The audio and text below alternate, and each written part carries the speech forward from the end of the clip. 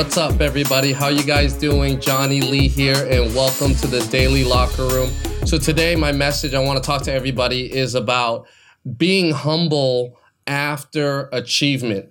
And one of the things is that, we see a lot of people after they get some type of success, whether it's small or whether it's big, and then their ego blows up. And what happens is that once that happens, you just gave up all of your ability to be able to get better, for your ability to be able to expand and go more.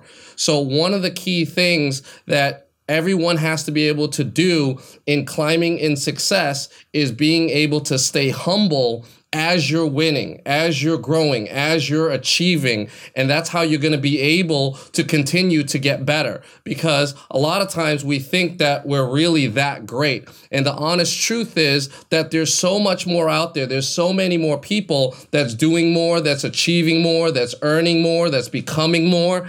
And if we can start realizing this, then it allows us to mentally eat some humble pie without really putting ourselves down. So you got to go out there, and as you're winning, you got to think, how do I learn more? How do I become more? Because one of the things that I do is I also know, and I check myself, is that the success or anything that I've ever been able to achieve is only a small portion of what I've been able to do and execute. It has a lot more to do with the people that have been around me, the team that surrounds me, the mentors that I have, all of the opportunity, the business, the systems, even the economy, the country. We're in America right now. We have the opportunity to do amazing things. So a lot of times we discredit these things on all the things that we learned from YouTube to Google to all the other things that has helped us to get to where we are today. So if you can stay humble